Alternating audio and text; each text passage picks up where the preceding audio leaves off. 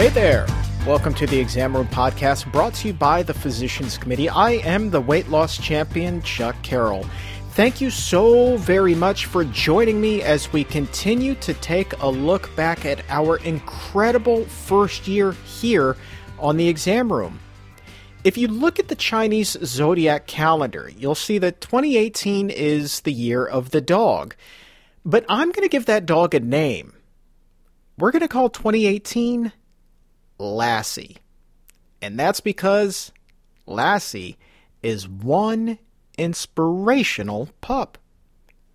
Despite everything that you see and you hear on the news, this has truly been an extraordinary year. One that's been filled with so many highs that it's just incomprehensible. The real good news is so powerful that it overshadows all of that doom and gloom that is so pervasive in the headlines. And the real top stories are the dozens of inspirational people who have graciously shared their journeys with us here on the Exam Room by the Physicians Committee. These are the people who have literally turned their life around by turning their attention to what it is that they eat. By focusing on nutrition, many have been able to come off of scores of medication.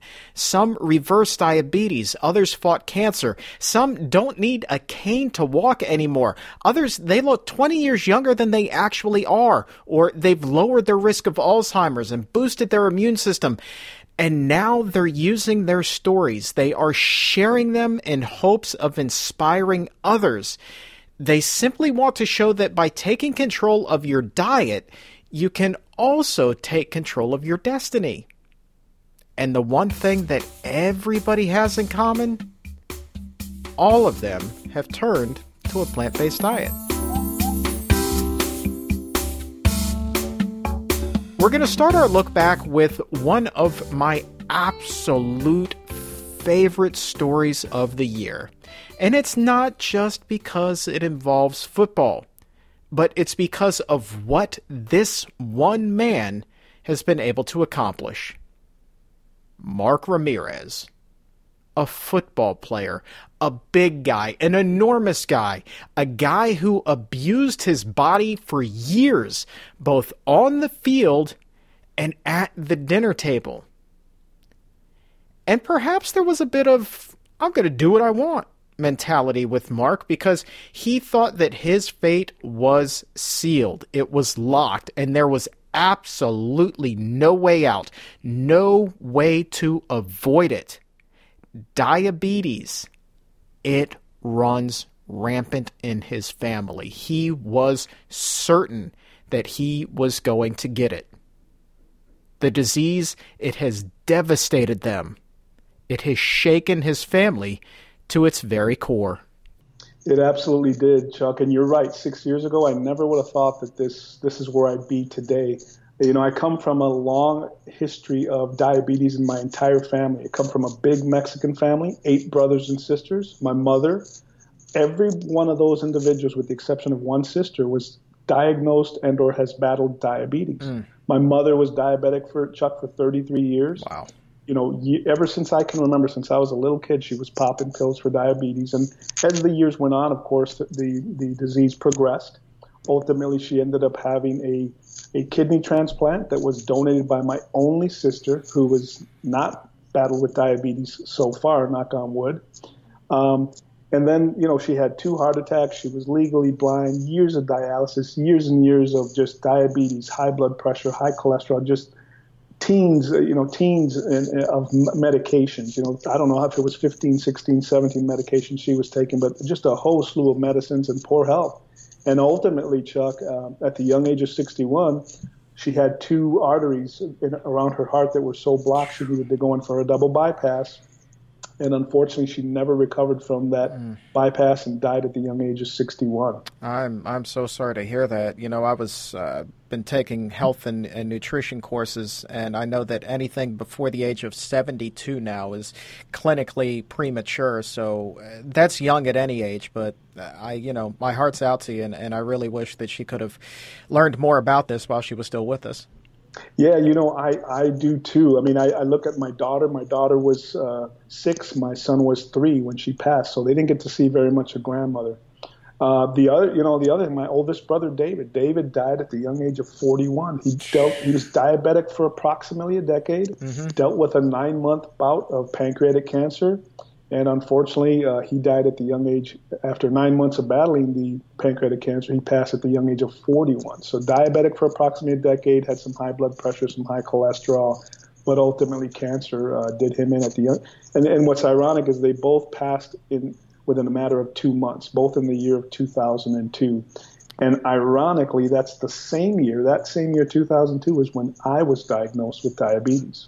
So 2002, but you really didn't change things up until, almost a decade later. So why wait? Like, what did it take to open your eyes?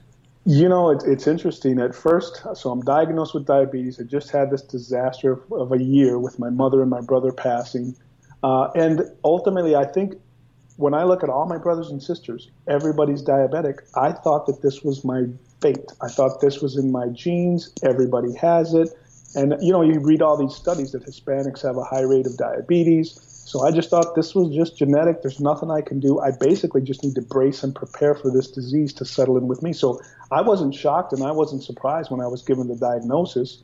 We start with the medicines, the metformin, 500 milligrams. And then as the time progresses, your sugars are still not where they need to be. So they up the dosage. And throughout this decade of being sick to the end of 2011, and it is pretty much a decade, I ended up I'm diabetic, I have high blood pressure, I have high cholesterol, I'm taking Lantus insulin shots, 2 diabetes oral medications, a high blood pressure medication, and a high cholesterol medication, 5 different medicines. I'm 43 years old, and on top of the diabetes and blood pressure and cholesterol diagnosis, I also have erectile dysfunction, I have psoriasis all over my scalp, I have heartburn very, very frequently. I'm overweight. I don't sleep well, and I'm just a mess at 43 years old. So this is what obviously the long-term effects of having these chronic illnesses as they settle in. I mean, I hate to laugh at that. That's just a lot. I don't even know how you woke up in the morning dealing with all of that. Well, I'll tell you what, I tried, I have my beautiful wife, my two great children, and, they keep you going, but again, I'm looking at this devastation. So, I talk about, my oldest brother, David, my mother, Carol, but I also have all my other brothers and sisters that are diabetic and blood pressure and cholesterol issues and taking and popping pills and just progressively getting worse. And actually, the sickest one in the family is my youngest brother, Martin. Martin was diagnosed with diabetes at about the age of 13 or 14. He's 44, soon to be 45 years old, so he's been battling it for about 31, 32 years. But Martin has had his right leg amputated, a pancreas and kidney transplant. He's legally blind. He does dialysis 3 times a week. He's had a heart attack. They took half of his thyroid this just past May in 2017 because they found 3 bumps in it that they believed to be cancer. Takes 25 medications every single day. And so I give him a lot of credit because he understands what we're doing and he allows us to share his message, share the pictures of his amputations, etc. And he never complains. And he is trying to make some changes, but the bottom line is he allows us to share his message in hopes that, hey, Mark, if my story will help scare people into seeing what can happen in the long terms of diabetes and chronic illness, share the message and hopefully it'll inspire some other people to try and make some changes to improve their health. And use his brother's story, he does. But really, in talking to Mark, you'll learn that it's his own transformation that truly opens eyes, giving a beacon of light to those who feel that all hope is lost. I look back to this decade of being sick, Chuck, and then all of a sudden we came across two things that changed the entire trajectory of my and my family's life, and that is we watched the documentary Forks Over Knives, which I know you're familiar with. Very. And through there we came across this guy. I don't know, you might know him. His name is Dr. Neil Barnard. Rings a bell. Does that sound familiar? So we read Dr. Neil Barnard's program for reversing diabetes after watching Forks Over Knives. And in that, after this decade of being sick and progressively getting worse, all the medications, we said, well, I've tried counting carbs. I've tried counting calories. I've tried portion control. I've tried eating less and working out more. And guess what? I might have lost a little weight, felt a little better, but I'm still taking all the pills. I'm still sick. So it wasn't until I came across his book and understood that it's really the intramyocellular lipid, the fat inside the muscle cell, that you really need to clean out so that our insulin sensitivity can go up. So once I understood the 3 rules that I learned out of his book, and that was, of course, no animal foods, low in fat, and then for diabetics, you want to watch the glycemic index, the foods that cause your sugars to spike. So those 3 rules, understanding that, and sick for a decade, taking all these pills, my wife and I on December 3rd of 2011, just a little over 6 years ago, we adopt the whole food, plant-based lifestyle. And in 2 months, after being sick for a decade, taking pills for a decade, in 2 months, I am off all my medications. In 3 months, I had lost 50 pounds. And it was amazing to see this transformation come through. And this is when my wife and I, we said, hey, things are going so great. We need to now share this power, share this message with anyone that will listen, right? Because we just found some information that, for whatever reason, it took us a while to get there. But the bottom line is we are the healthiest now. I'll be 50 years old in just a little less than a month, rather. And I think I feel like I'm in the best shape of my life. I feel better today than I did 20 years ago. Well, brother, you don't look anywhere close to 50 either. Well, thank you. I appreciate that. I mean, we're trying, and my wife, she's the rock of chickpea and bean. She keeps us going. She keeps us on top of a lot of the education, a lot of the learning as well, and keeping me straight too when I'm a little confused about certain things. But Kim and I now we teach people this lifestyle. We tell them, look, don't let genes be your fate. Please understand that it doesn't matter how sick you are or how old you are. If you wrap your arms around this idea that food is what's killing us, but it can also be what saves us, you'll be amazed at how this machine, this body of ours, is an amazing machine, more complicated than any computer or any car ever will be, right? Yep. You just need to give it a chance and stop pounding it with all the wrong foods, and it's an amazing machine. Before this amazing transformation, before he became one half of Chickpea and Bean, Mark was a big-time college football player. He was playing at the Big House for the University of Michigan.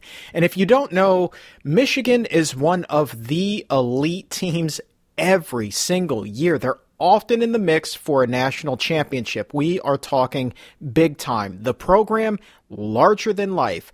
And as a member of that team, as a Wolverine himself, he thought that is exactly what he thought he needed to be. When you were still a big guy, you were a football player, so did you kind of use that as a crutch to justify your size? Because I was one of those wacky morning sidekicks on a radio station called Big 100.3, so of course I was Big Chuck, and I used that to justify, being so overweight, and that's kind of how I tried to trick myself into saying, hey, this is okay. Was that kind of similar for you as well? It's funny you asked that yes. I mean, ever since 5th grade, I played football up and through college till I was almost 22 years old. And all I remember hearing is, steak. Steak is going to get you big and strong. It's going to keep you healthy and big. And, of course, at training table at Michigan, I'd have 2 and 3 steaks, no problem, right? Keep that weight on and keep so my whole, as I was growing up and, in this man's world of weightlifting and getting big and staying strong and football and macho and man, and I mean, that's just that's in that realm. That is what you hear. You need to be big and strong. So did his teammates. Everyone bought in. That is until years later when they caught wind of what was happening with Mark. Then they too decided it was time to call an audible with their own health. There have been 4 of us now, myself and 3 others, Chuck, who 2 were battling with diabetes and blood pressure and frequent heartburn. Another one, AFib and cholesterol issues. And amongst those 3 other folks, I'll give you a perfect example. One of my best friends, and we've shared his story, but he lost in 1 year, he lost almost 150 pounds.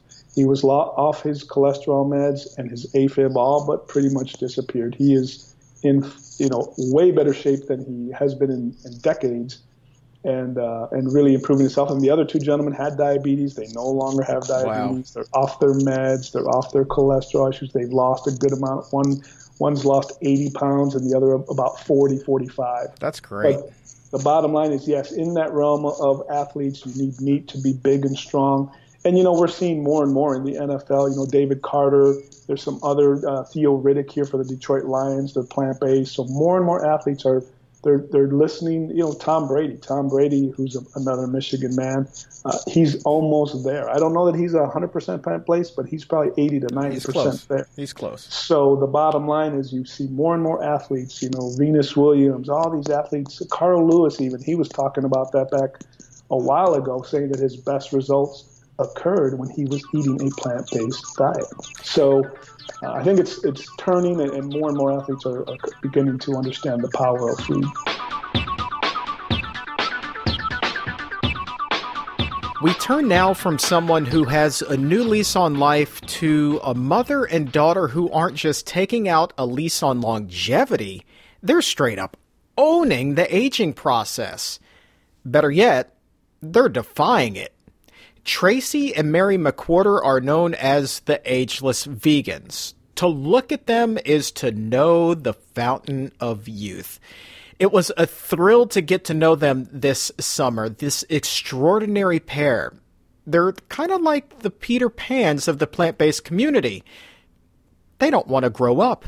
Right before we started taping, you told me your age. No woman has ever come up to me and said, hey, I'm so-and-so, and I'm this many years old. That's a first. And that number that you told me, I would never believe it. Like, I would think that you and I could have gone to high school together. I'm 35. Matter of fact, you could tell me that you graduated a couple years after me, and I would have believed it. No, indeed. But thank you. I'll take it. I'm 51. It's impossible. It's impossible. We're going to put your pictures up on pcrm.org/podcast. Also tweet them at PCRM. It's just unbelievable. And you, ma'am... 81. 81. I'm telling you, you don't look a day over 60.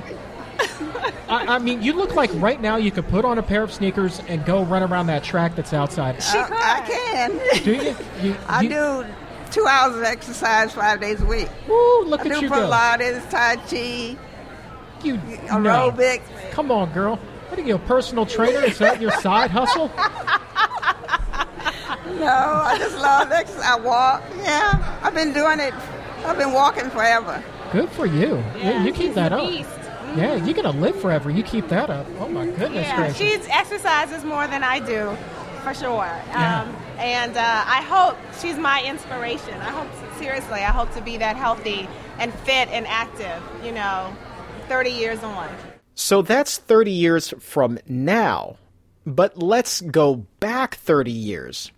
That's when Tracy first started to turn back the hands of time. It's been 3 decades that you two have been plant-based. Who made the change first? I made the change first. This is Tracy, the daughter of the duo, and I started in 1986 because of a lecture at my college by Dick Gregory at Amherst College my sophomore year. But my mother was always health conscious, so she planted the earliest seeds. So while we were omnivores, we didn't have a lot of junk. We didn't have sugary breakfast foods. We didn't have sodas. Dessert was once a week. So my mom really was the start of it, for sure. And what about you? What got you started on the healthy eating kick? Well, what started me was when I first got pregnant with my first child, I wanted to have a healthy pregnancy. Mm-hmm. So I started reading books on how to have a healthy pregnancy. That's what gave me the start. Simple as that. So you guys were ahead of your time, because now I just, as a matter of fact, did a show on healthy vegan parenting. And one of the things was, yes, it is absolutely possible to be on a plant-based diet during pregnancy and just the health benefits that come with that. And that's 2018. And so here you're talking about 30 years ago. You're quite the forward thinker, ma'am. Well, actually, She wasn't vegan, though. Just no, I health wasn't. conscious. Health conscious, Yeah, I should say. Health yeah, conscious. right. But still, ahead of the time. Ahead of the time. So I want to ask kind of a fun question now. You make the switch first. How was that conversation when you were telling your mom about, hey, Mom, I'm going vegan? She's already a healthy eater. But I remember when I told my wife that, she kind of looked at me and her jaw dropped. She's like, you already eat so healthy. And then I sit her down, watch a couple documentaries. I go, ABCD, here's why we're doing this. But what was that conversation like for you two? Well, for me, it was, after Dick Gregory's lecture.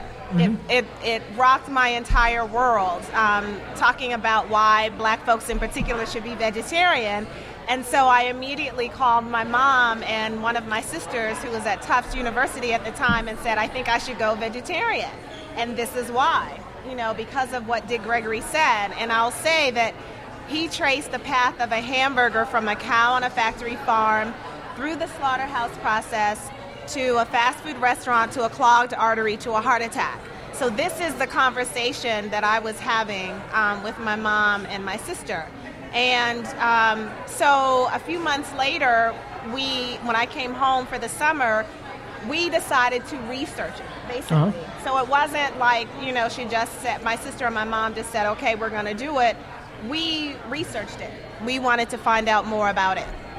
Yeah.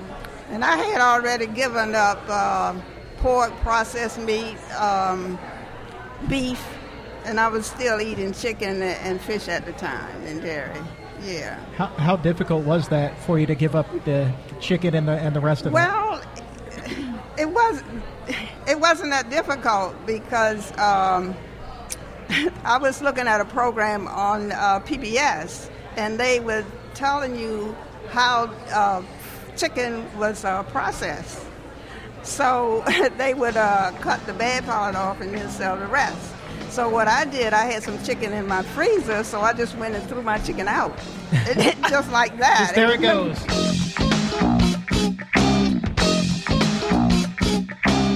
So here's a little bit of good news for you. Tracy and Mary have taken their 3 decades of plant-based experience and outlined their secrets to success in their book, which is appropriately titled Ageless Vegans. There are about 100 recipes in there as well, including one that I highly recommend, Mary's famous pecan pie. Next up, we take a trip south to Louisiana, Cajun country. That's where you'll find Josh LaJaunie. At one point, he was more than 200 pounds overweight and trapped inside of an enormous body that was desperate for change. And boy, did he ever make that happen. Josh adopted a plant-based diet, laced up his sneakers, and began running for his life. And he kept running. And running. And running. Frankly, the man doesn't stop. He's now one of the most well-known runners in the country and inspiring thousands of others to follow suit and also take charge of their health. Now, every weight loss story is a little bit different. His began when his beloved New Orleans Saints won the Super Bowl. Their improbable victory was indeed a bucket list moment for Josh, and it made him think, if the impossible is in fact possible, what else can I do? Whenever I get a fellow weight loss success story on the show, I get real excited.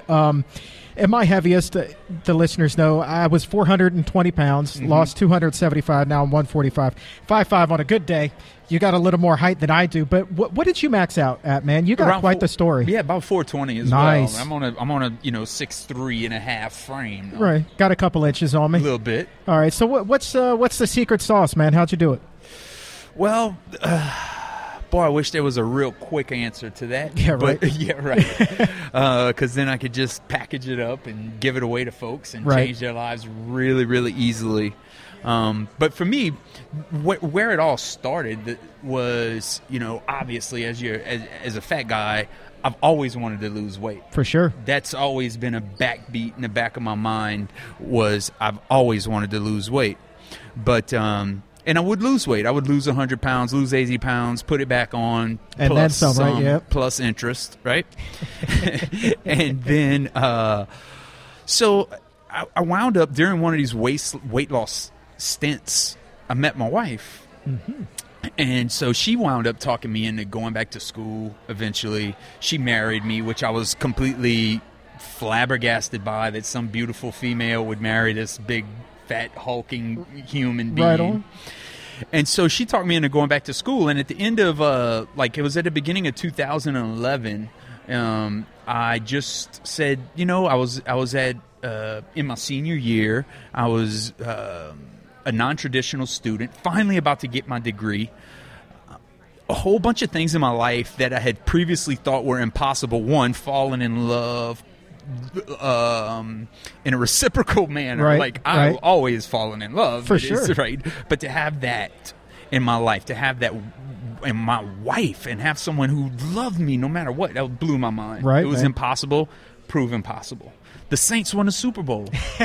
That's the big one. In 2000, I mean, I'm like, I was like, in my entire life, I thought, as a foregone conclusion, is never going to happen. Right. Here we are. Bam, Saints won the Super Bowl. Another thing was, I am a has-been football player, has-been athlete who peaked out in high school, flunked out in college, got hurt, and so I'll never go back to school and get my degree. And here I was in 2011, just 12 months away from finally getting that business degree that I'd always coveted secretly, but never really had the gumption to go far until my wife really prodded me into it. And so as I began that year, February 2011, I felt smart. I felt really good about myself for earning my degree finally. I felt really good that I had this beautiful wife who had a career and who was just so smart and supportive. It's a shot of confidence right there, man. Right. Big time. And so I was like, I want my outside to match my inside. I feel smart, but what I'm doing to myself right now doesn't look very smart. To be, wearing a 56 waist jeans. Yeah, man. I don't look very smart. It doesn't look like a smart route to take. And so I was scared to do it, but I eventually just said, I'm going to look better by the end of the year. I want to put on a suit and not feel embarrassed when I'm standing in front of my capstone course classmates. Right. There you go. So that's what set me off in 2011, is I wanted to just simply look better in a suit by December. I like the way that you said that. Like, it wasn't I hope to, it's I'm going to. Yeah. Oh, yeah. That's so important. Yeah. It's just that verbiage, man. It's so powerful. Oh, linguistics is huge. Yeah. How do you talk to yourself when no one's looking is really, if you want to talk about a secret sauce, that's the secret sauce. For sure, man. For sure. You better befriend yourself. You better give yourself a big, warm bro hug, or you're going to be fighting an uphill battle. Right. So all the while here, right before you made up your mind to kind of feel good on the outside like you did on the inside, you said that you would kind of yo-yo dieted a little bit. Were you on the incline at that point? Were you going back up, or were you, because you had this beautiful woman, you were trying to keep yourself in check? Oh, no, yeah. She made it clear very early on that she loved me no matter what, and I took that to heart. Good woman. Good woman. I probably put on 100 pounds in our first year together. Right. The thing about Josh is that his excitement and his enthusiasm for life, it just oozes out. It's contagious. It is impossible not to be inspired when you're around this man. And it's because every single day when Josh opens his eyes in his new frame, daybreak is still met with a sense of wonderment.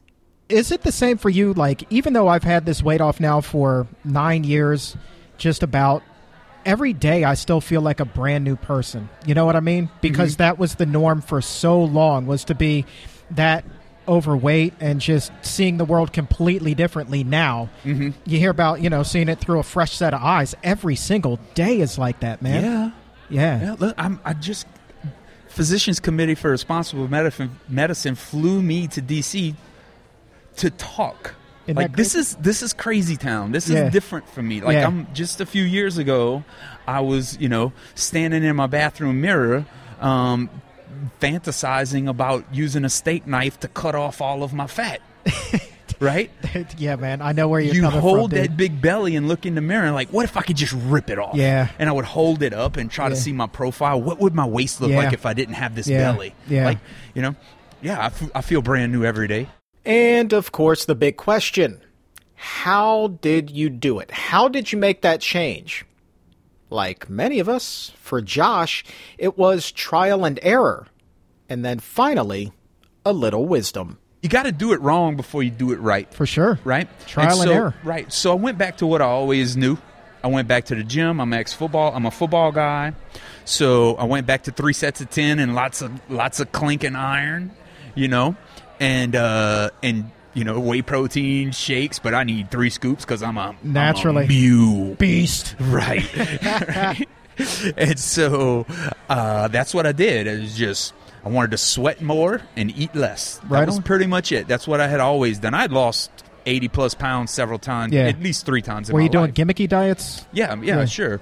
Well, it was almost always some version of a low-carb situation. Yeah. That's always how I would get the weight off. Yep. There was one stint in there where I used Zenadrin with ephedra until they pulled it from the market. Like speed, right? Yeah, totally. Yeah, it works. It worked really well. I just didn't eat. Probably not the best choice, Josh. I'm not going to lie to you. Yeah, no, it was definitely a poor decision. Yeah, right? But it was a learning experience. Yeah, for sure. So I went back to just hitting the weights, right? Watching the carbs, and making sure I drink all the GNC whey protein I could find. There you go. And that's how it started. And, I mean, when you weigh 420 pounds, you don't have to do much very right to lose weight. No. I mean, you're burning a whole lot of calories just being that big. Yes, sir. Yeah. Oh, man, I do know. Like, that was the best part of, like, starting that was the beginning. Right. Well, and the thing is that it can lull you into thinking that what I'm doing right now as a 420-pound, what got me from 420 down to 350 is going to get me from 350 to 250, and that's not the case. Nope. And so people call those plateaus. Yep. But it's just inflection points, or it's just where you haven't made enough changes yet. Right. And so that's what happened. I get down, and my goal from the very beginning was if I could just get back down to playing weight, which was like 295. What position? I played tackle. Okay. D tackle or I played D tackle at 295. I played offensive. I played offensive tackle. I played left tackle in college, but for a very brief time. At 330. All right, so you always been a big guy. So if you're not a football fan, that's the offensive and defensive line right there. The big guys in the trenches. The big guys. Right on. The big guys. And so I wanted to get back to what I was in high school, which was in that 285 to 295 range. Right. And so that was the goal. So I got there.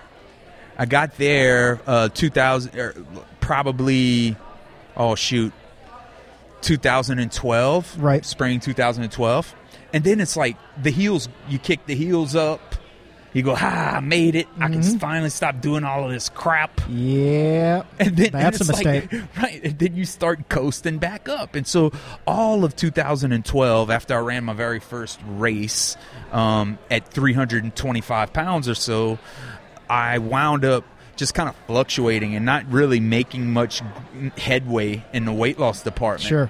Right. And the next phase really came in 2013, the same race, the same 10K. I had committed earlier that I wanted to do that race in under an hour. Okay. And so that race started to just be like this this real imminent threat on the horizon because I really wasn't prepared to go under an hour. Okay. And so I just started,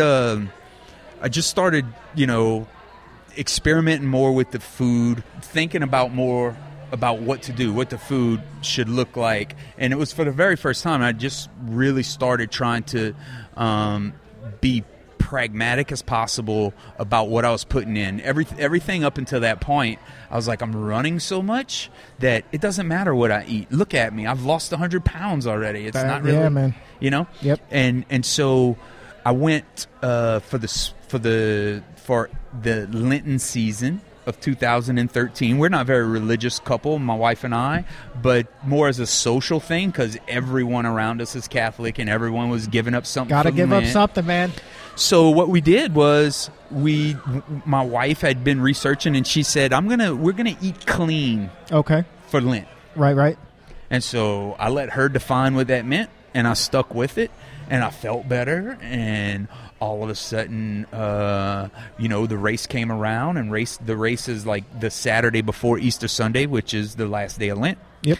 And so I ran my race and I got in under an hour, 59:56. Attaboy, you got in, man. I got it. Yeah, man. And I was really destroyed, but boy, doing the clean eating thing just really put off put off bells and sirens in my brain. Man. Like, what else is there to this nutrition thing? Because it felt so good. Yep. And so I just drilled down from there. At that same time, while getting ready for that 10K, I read Born to Run. I learned about Scott Jurek, and that was the first sort of plant-based domino to fall. Okay. And that's where it went. And from there on, it was me becoming more aware of the plant-based protocols that are out there, and also identifying not only as a guy who's lost some weight, sure, but identifying as a guy who's now a runner. I run. Yep. I run races. This is my second Crescent City Classic. This is important to me. And then further, as I learned about Scott Jurek, Rich Roll, Brendan Brazier, these, the big names. The big names in the movement as far as athleticism goes, then I started to identify not only as a guy who's lost weight and is a runner, but I started to identify as a plant-based runner where I really sort of took it on as a mantle. It was something that I became proud of, especially after listening to so many Rich Roll podcasts as I started training for my first half marathon, and really sort of just learning more and more about food and its connection to chronic disease, right, and understanding how many chronically diseased loved ones I have lost in my life. And once that connection was made in my brain, I kind of got mad. Oh, dear. I kind of got mad at the status quo. Right. I kind of got mad at the paradigm. And I was like, you know what? I'm going to just start swinging a big sledgehammer at all of these norms that I thought, do it, man. And that's where I've been. Break the walls down, dude. dude. Just start swinging and going, and not just haphazardly, but bring some facts with you, bring some resources with you. Go look for yourself, and that's kind of where I've been. That's in a nutshell how it all got started and got me to where I am right now. Fun fact about Josh, he has run thousands and thousands of miles, easily enough to cross the U.S. and back since he's lost the weight. Switching gears. About 1 in every 8 women in the U.S. will be diagnosed with breast cancer in their lifetime. In 2018 alone, an estimated 266,000 women will be given the devastating news, while 41,000 are expected to die. The alarming numbers are something that Lee Crosby knows all too well. After finding a lump in her own breast, she was terrified of becoming another statistic.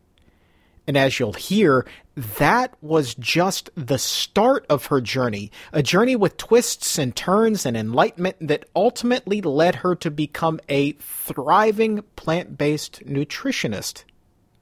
And had it not been for a frightening occurrence somewhere in the middle of that already terrifying journey, her life may have gone in a different direction. It was late 2010. I was actually having some pretty severe breast pain in my right breast. So I think like any woman would, I got pretty worried. Went to my doctor, and she suggested, she did a manual exam, didn't find anything shady, but decided to go ahead and send me for a mammogram just out of an abundance of caution. I should put a caveat here that I was the ripe old age of 30 when this was happening. Mm-hmm. So I was pretty concerned. So the results came back, and what they found were some sort of suspicious spots. They were calcifications, and we decided to go ahead and biopsy them. And those, by the way, were actually in the left breast. So surprise! Yeah, not what I was expecting. Right. So they ended up being something called benign hyperplasia, which basically means not cancer, but your cells are growing more than they should. And it does mean you have an increased risk down the road. Still alarming. Yeah. So I went ahead and got a breast surgeon because my family doctor was more than happy to pass the baton on that one, and got a full workup. And she actually found a thickened spot in the right breast that nothing had shown up on the mammogram, but it was about the size of a quarter. And so since I had just had a biopsy and I was not looking to get, another hole, no more cutting, I was over it. She offered the alternative of watching and waiting and checking every 3 months to see if anything had changed. So I thought, okay, I can do that, but I'm not just going to watch and wait because that's not who I am. I want to do anything I can because, again, I was only 30, anything I could do to reduce my risk. So I did some reading. I actually read the China study by Dr. Campbell, a couple of other books, things that I'd kind of actually thought, particularly in terms of the China study, I had thought that was just, I don't know, maybe hot air. I'd never read it. When I actually sat down and read it and saw that it was based on, peer-reviewed, published research, I actually went to the National Institutes of Health, the National Library of Medicine, so I could pull the full studies and read the papers to see for myself if this was true, that there was a connection between animal protein and cancer, and lo and behold, there is. Yeah. So I went and transitioned onto a plant-based diet, and first 3 months went back for my checkup. Everything was the same. That spot was totally stable. Second 3 months, everything was the same. Third 3 months, everything was the same. And about that point in time, I had actually, it's a long story. I sort of fell off the wagon. Oh. I had taken Cipro a few months prior, which I probably actually shouldn't have even taken, but it had made my gut function a little bit special. And so it was sort of a misguided attempt to try and fix that. I reintroduced meat. I went on a really intense sort of elimination diet. But again, the mistake there was reintroducing meat while I did that. Right. Didn't know it was a mistake at the time. So I went for my final check with her thinking, this is going to be nothing. It's been stable for, 9 months straight. I should be graduated. Like, I'm done. But I hadn't anticipated that the diet change would make a difference. So I was actually 4 months, not 3 months, because I was running a little behind. And when I went back in for that final check, thinking I was just going to get a clean bill of health, that spot, which had been totally stable on a plant-based diet, totally stable, had doubled in size. So, again, in just 4 months, doubled in size. Terrifying. So I was back on the surgical table, within a week, I think, super frightened. Had a lumpectomy, had a big old chunk of my flesh cut out. It was not a pleasant experience. And it was sent to the pathologist, and the results came back atypical. Now, I was really happy that it wasn't cancer, but I don't know if you know that much about atypia. Have you heard the term? I know that somebody close to me had a little scare, so I know a little bit. I'm certainly not an expert, but I know it's enough to long nights. Yeah, exactly. It's not something you want to hear in reference to your own cells. So luckily with the lumpectomy, they'd gotten everything and it had clean margins, but the fact that I was sprouting atypical cells, again, I think I was 31 at this point, and the fact that just going from a plant-based diet back to sort of a meaty diet, and I hadn't been exercising as much, but the biggest change was bringing animal protein back in and animal fat, and to have it double in size and come back atypical, I was done. Because, again, atypical is basically one step right before cancer. And the kind of atypia I had was one step right before they start treating you with tamoxifen and estrogen blockers. So I decided I was going to go right back to the plant-based diet, and I did lower fat content, and I have been there happily ever since, and that was about 5 years ago, and so far, so good. Knock on wood, I've had clean reports every year when I go back. So, speaking of going back, let's dial this back. It sounds to me like you did a lot of this research on your own. How much did your doctor try to school you on nutrition? Not at all. Not surprised, unfortunately. Not at all. Yeah, and it's not that she isn't interested. That's just, she's a surgeon. That's what she does. And she certainly did say things like avoid alcohol, which is, again, a well-known risk factor, or minimize it, and to stay active. But that was really it, and eat, a quote-unquote healthy, balanced diet. Well, what does that mean? In this case, I actually was eating a pretty healthy, balanced diet. It just was fairly heavy on animal protein and animal fat. Mm-hmm. But I was still eating fruits and vegetables. I was doing that stuff. So for me, the real key here was meat. So you've obviously, turned that corner. Have you had an opportunity to speak with the surgeon and kind of talk about going plant-based and the benefits that you found in that now? Yeah, so I check in with her every year, and she knows that I'm plant-based, and she's delighted with the outcomes, and she, I'm sure, would be more than happy to have, more of that information in her practice. Yeah, she's been very receptive. So early 30s, 30, 31, was there a history of breast cancer in your family? No history of breast cancer in my family. So this just really out of left field just blindsided you. Yeah, I mean, in hindsight, I figured I learned through the course of my research that I had some risk factors I didn't know that I had, one of which we'll talk about more, but was eating a lot of red meat during my preteen and teenage years. There are reasons, but it was no family history. So you come through the other side, and I mean, you're sitting here, you're a dietitian now, so you must have had this epiphany, like, this is what I need to be doing with my life. I did, and I turned to nutrition first because I had a background in nutrition, but I certainly hadn't, done the whole dietitian thing, and having had this experience was what made me go back to school, take those courses, go through the internship, and become a dietitian, knowing that this kind of nutrition was this powerful. This isn't something you get in a standard nutrition curriculum, so I'm really glad that I encountered it for myself. I could have done without the actual situation, but I'm really glad I found this information.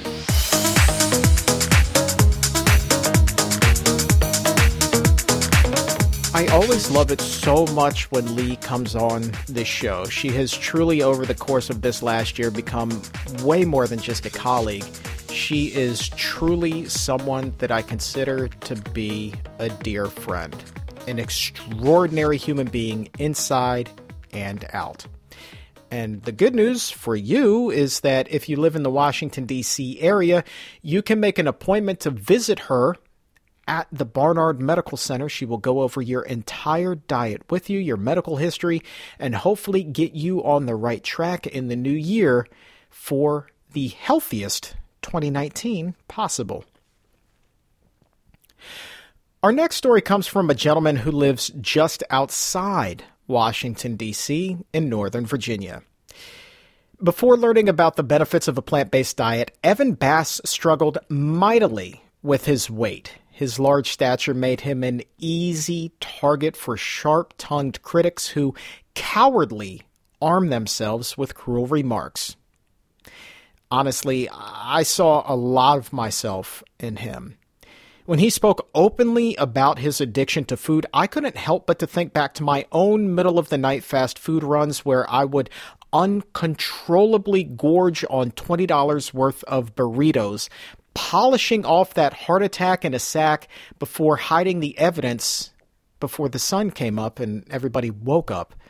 I was trying desperately to suppress a dark secret. In a lot of cases, even from myself. After this interview, I actually received quite a few messages from listeners, people saying, hey, that was me too. I've been on the receiving end of more than a few nasty comments and have received a lifetime of dirty stares. And for some, the conversation was the starting point for a new journey of their own. Many said that Evan's story was so motivating to them. And so, with those fresh journeys underway, it was truly mission accomplished for Evan, aka Mr. Motivation. He's a chip off the old Tony Robbins block, and that is something that is impossible to miss from the second that you meet him. You just know it instantly. Anyway, I will never forget sitting down with him to record this interview. Just as we started to roll, he pulled out a before photo, and I said to myself, there's no way this is the same guy. Your face is pretty much unrecognizable now compared to where you were. At your heaviest, where were you at?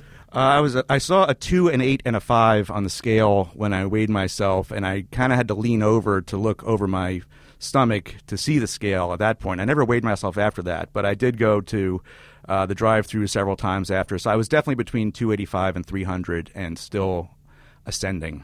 And you're not that much taller than I am. 5'7". Yeah. In between haircuts. Yeah. I like that. All right, I'm going to steal that. So yeah, I mean, you get it. What was your waist at that point? It had to be 50 plus. Right? So it was it was 44, but I would go to the tailor and have the pants adjusted. I actually went twice, and the tailor literally was having a little bit of fun. He would point at my stomach and kind of laugh and say, "You're back." Right. And I didn't go after that. I actually got the button extender things. I forget where I got them online or something. They didn't really even work. Man, that's a rough moment though. Yeah. You walk in, you're back. I mean, I'm sure the tailor thought that was just a fun little quip. But exactly. I'm sure that just cut you to the core. There's a lot of moments like that. There's a lot of indignities that you experience. And one of the things I remember was that when I'd walk into restaurants, I would always be seated near the bathroom or near the kitchen. And somebody told me once who worked in a restaurant, said, "Evan, it's nothing personal."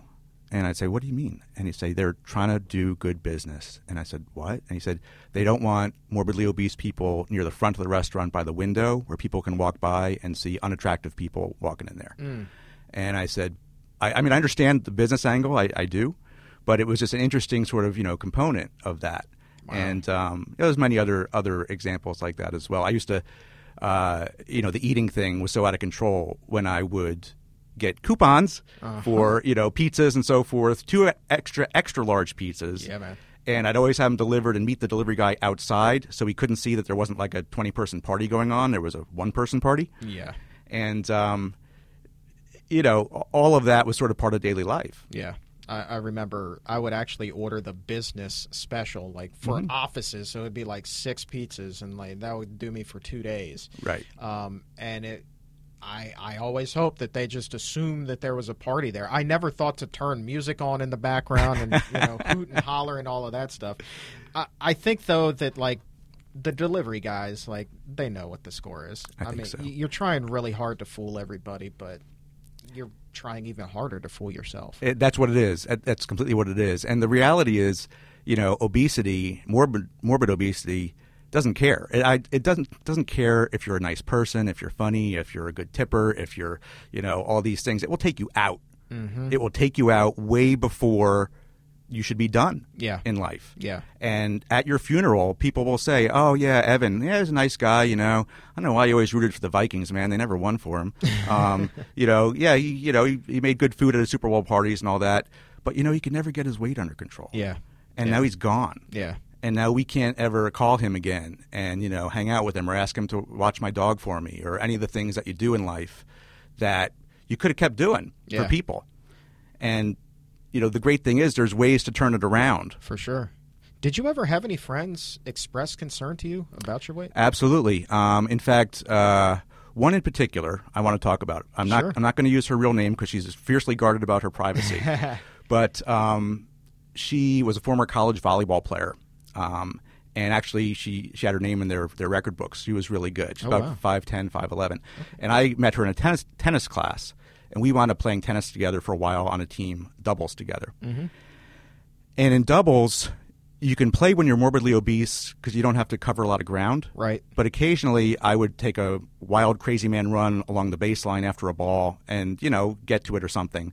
I couldn't turn around and run back because you have all that momentum going. You're crashing into the fence. Sure. Okay. Sure. So I do all this and people would say, oh, good hustle, nice shot. And she said something to me I believe was the smartest, no worse than tied for the smartest thing anybody's ever said to anybody.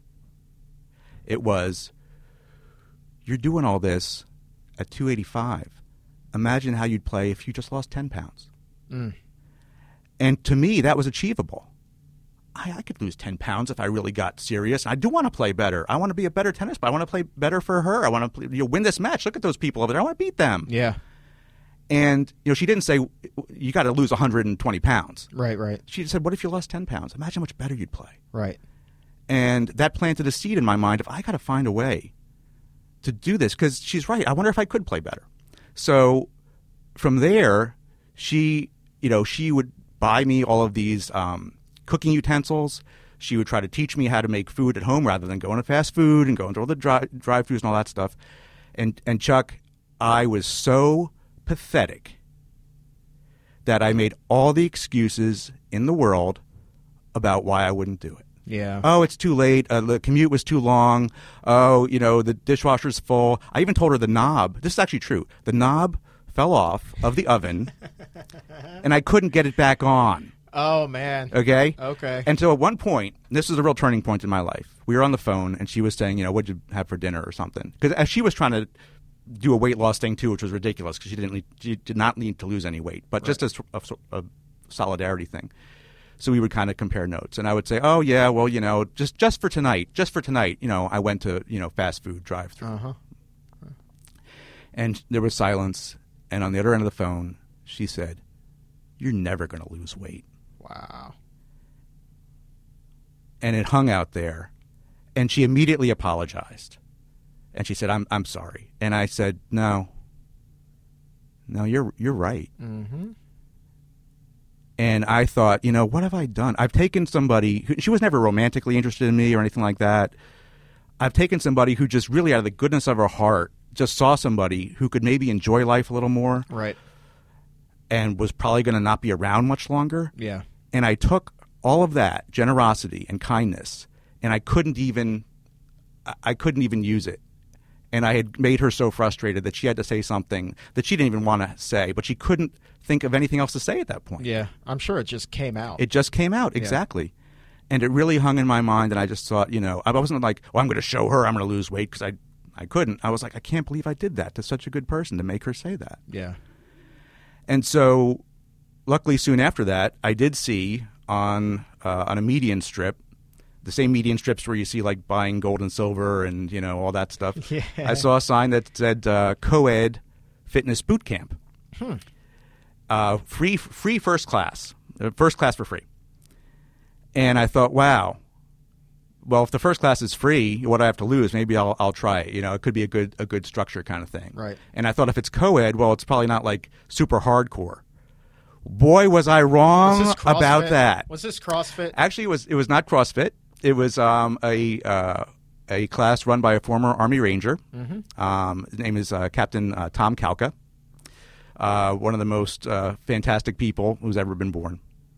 And he saw me on that first class, and I didn't make it 10 minutes through the 60-minute class.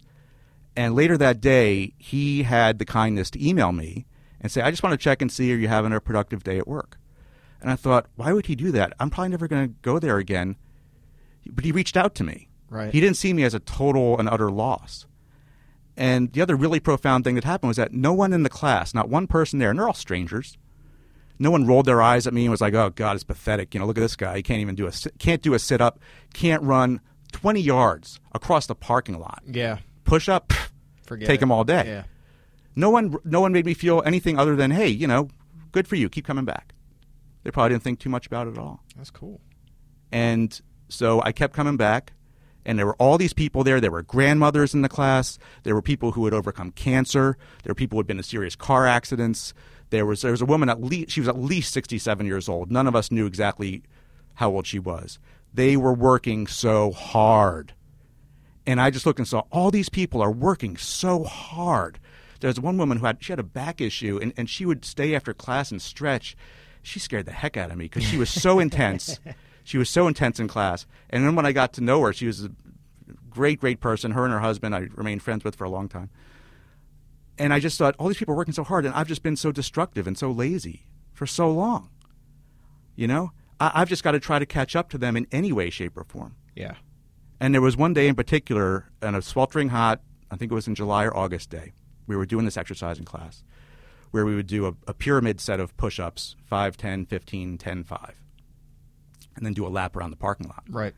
Everybody else had finished their push-ups, done their lap around the parking lot, and was sipping water, waiting for the next exercise. I was still doing the push-ups. So in order to kind of keep me in sync with the class, the instructor, Tom, he said, just you're doing great. Just run across the parking lot real quick, not around it, and then we'll get to the next thing. And I was just so enraged at myself because I let myself get to this point, all my fault, completely my fault, Sure. of being in this condition. And I just slammed my hand against the mat and said, no. And I jumped up and I bolted around that parking lot. And as I did, those people in that class started clapping. Hell yeah. And they started cheering and said, look at him go. Go, go. Mad respect, man. And they had no idea the profound effect they had on my life at that moment because they could see that I was fighting back finally. And they were going to support me to fight back. And, and then from there, it just went. And I want to say also, for people that are struggling, I needed to lose over 120 pounds. And, it's really the battle is 1 pound 120 times. Right. And there's going to be plateaus. There were 3 different times in my weight loss that I totally plateaued. And each time I changed something, whether it was what I ate, the intensity of how I exercised, adding different activities, exercises, and so forth. And it kick-started another round of weight loss. So there's always a way through. There's always a way through if you want to fight back. If you fight back, obesity cannot win. Physical fitness obviously playing a huge part in Evan's success, and as he was refusing to quit, he also began to focus more on his diet. So how did the switch to a plant-based diet come about? My main weight loss occurred when I was about 41 years old or so, 41, 42. Yeah. And I was still eating animal products at the time. Yeah. And I think about it, not that I never ate red meat, never ate steak or anything like that. It just it basically didn't. It was very rare occasions, and didn't really eat a whole lot of chicken and fish. Some small portions, I guess. So just by reducing calories, exercising hard, and portion control, I lost a lot of weight. Yeah. I did not know all of the other benefits I could have by going totally plant-based. Sure. So actually, just in the last year. So I just want to back up for a sec. So in the course of losing weight and attending this fitness boot camp, I started to run road races, 5Ks and so forth, eventually up to and through several marathons. And I did pretty well for my age group and overall. But a funny thing happened when I was about 44, 45. I started to get injured a lot. Wow. Hamstrings, ankles, calves. And I went to physical therapists and doctors and chiropractors and massage therapists over and over and over. They couldn't help me. It didn't really do anything. So for 2 years, I didn't race at all. Over the course of this time, I met a woman who's my significant other. Right. My beyond wonderful in every conceivable capacity. I tell people, a way better person than me. When I talk to her about people, they're like, Evan, you're not as good a person as that. And I say, yeah, I know. I hope she doesn't, catch on to that at some point. So her sister actually has been plant-based for quite a while. And the funny thing about her sister, she doesn't run, but she walks like Olympic level fast. It's really, she's great to be around. But speed walker. She's a speed walker. And she's very fit. She's very energetic, and she's very knowledgeable. And she shared a lot of her knowledge with Valerie, my significant other. Mm-hmm. And we started making changes, substituting things in, and learning more about it. And when you learn all the reasons why the marketing is so pervasive for the meat and dairy industry, what they're trying to achieve and protect through their marketing, and when you see all of this other research, scientific research, from PCRM, from all kinds of places, that show you that there's a much better way to live. Absolutely. And you say, really? Well, I never knew that. I just thought that eating animal products was like putting your shoes on. You did it every day. What else? There's nothing to even think about. You just do it. Sure. That's what they want you to think. Absolutely. But the reality is, it's like if somebody said, you don't have to just put shoes on. And you could put on like super jumping flying shoes or something. I mean, so much. What was it, PF Flyers back in the day, right? Right. Something that really you can jump over houses with these things. You'd be like, wow, give me a pair of those. Yeah.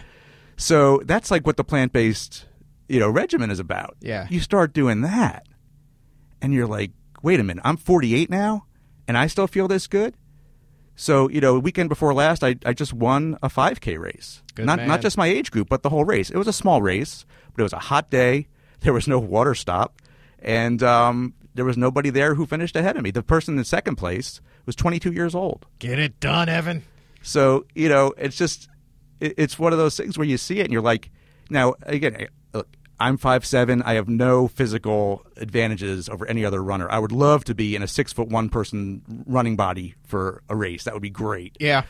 But so for me to do it, it's got to be about how I'm taking care of myself, I guess. Yeah. Well, you're doing a phenomenal job. I completely commiserate with you having the short legs and running. Like, everybody else is taking these nice long strides, and I feel like I'm Fred Flintstone trying to get that car rolling. Exactly, difficult thing. Real quick, when you were at your heaviest, and even when you came down and you were still eating those animal products, did you have anything like hypertension, prediabetes, anything like that? I was never specifically tested for that. I frankly avoided going to the doctor.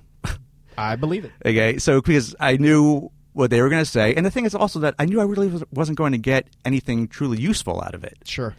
And in fact, at one point I did say to a doctor, can you give me a list of what to buy, how to make it, what to eat, a chart, essentially. Mm-hmm. And I know that's kind of pathetic to ask for. I should be able to figure that out by myself. But I thought, well, if you're a doctor, wouldn't you have this? Wouldn't you want your patients to kind of have this really clear, crystal clear, right? Way to go about this. And they just, they gave me one of those sheets that's obviously been copied like 80 times since 1951 or something. It's like all blurry and blurry and all that. Clearly up to date. Right. And they were like, here you go, buy. See the front desk. Mm. And there was no interest. There was no information. There was no, hey, we're going to do this. We're going to crush this thing that's going to crush you if you don't. Right. So the doctor thing I didn't really interact that much with. But, I mean, I knew, from seeing people's faces in the obituary pages that looked just like mine, that my time was coming. That's a tough pill. And no one would be surprised. That's a tough pill. I remember being at the doctor, and, I mean, not surprising that she said this, but, I mean, she was like, you're going to die. Mm-hmm.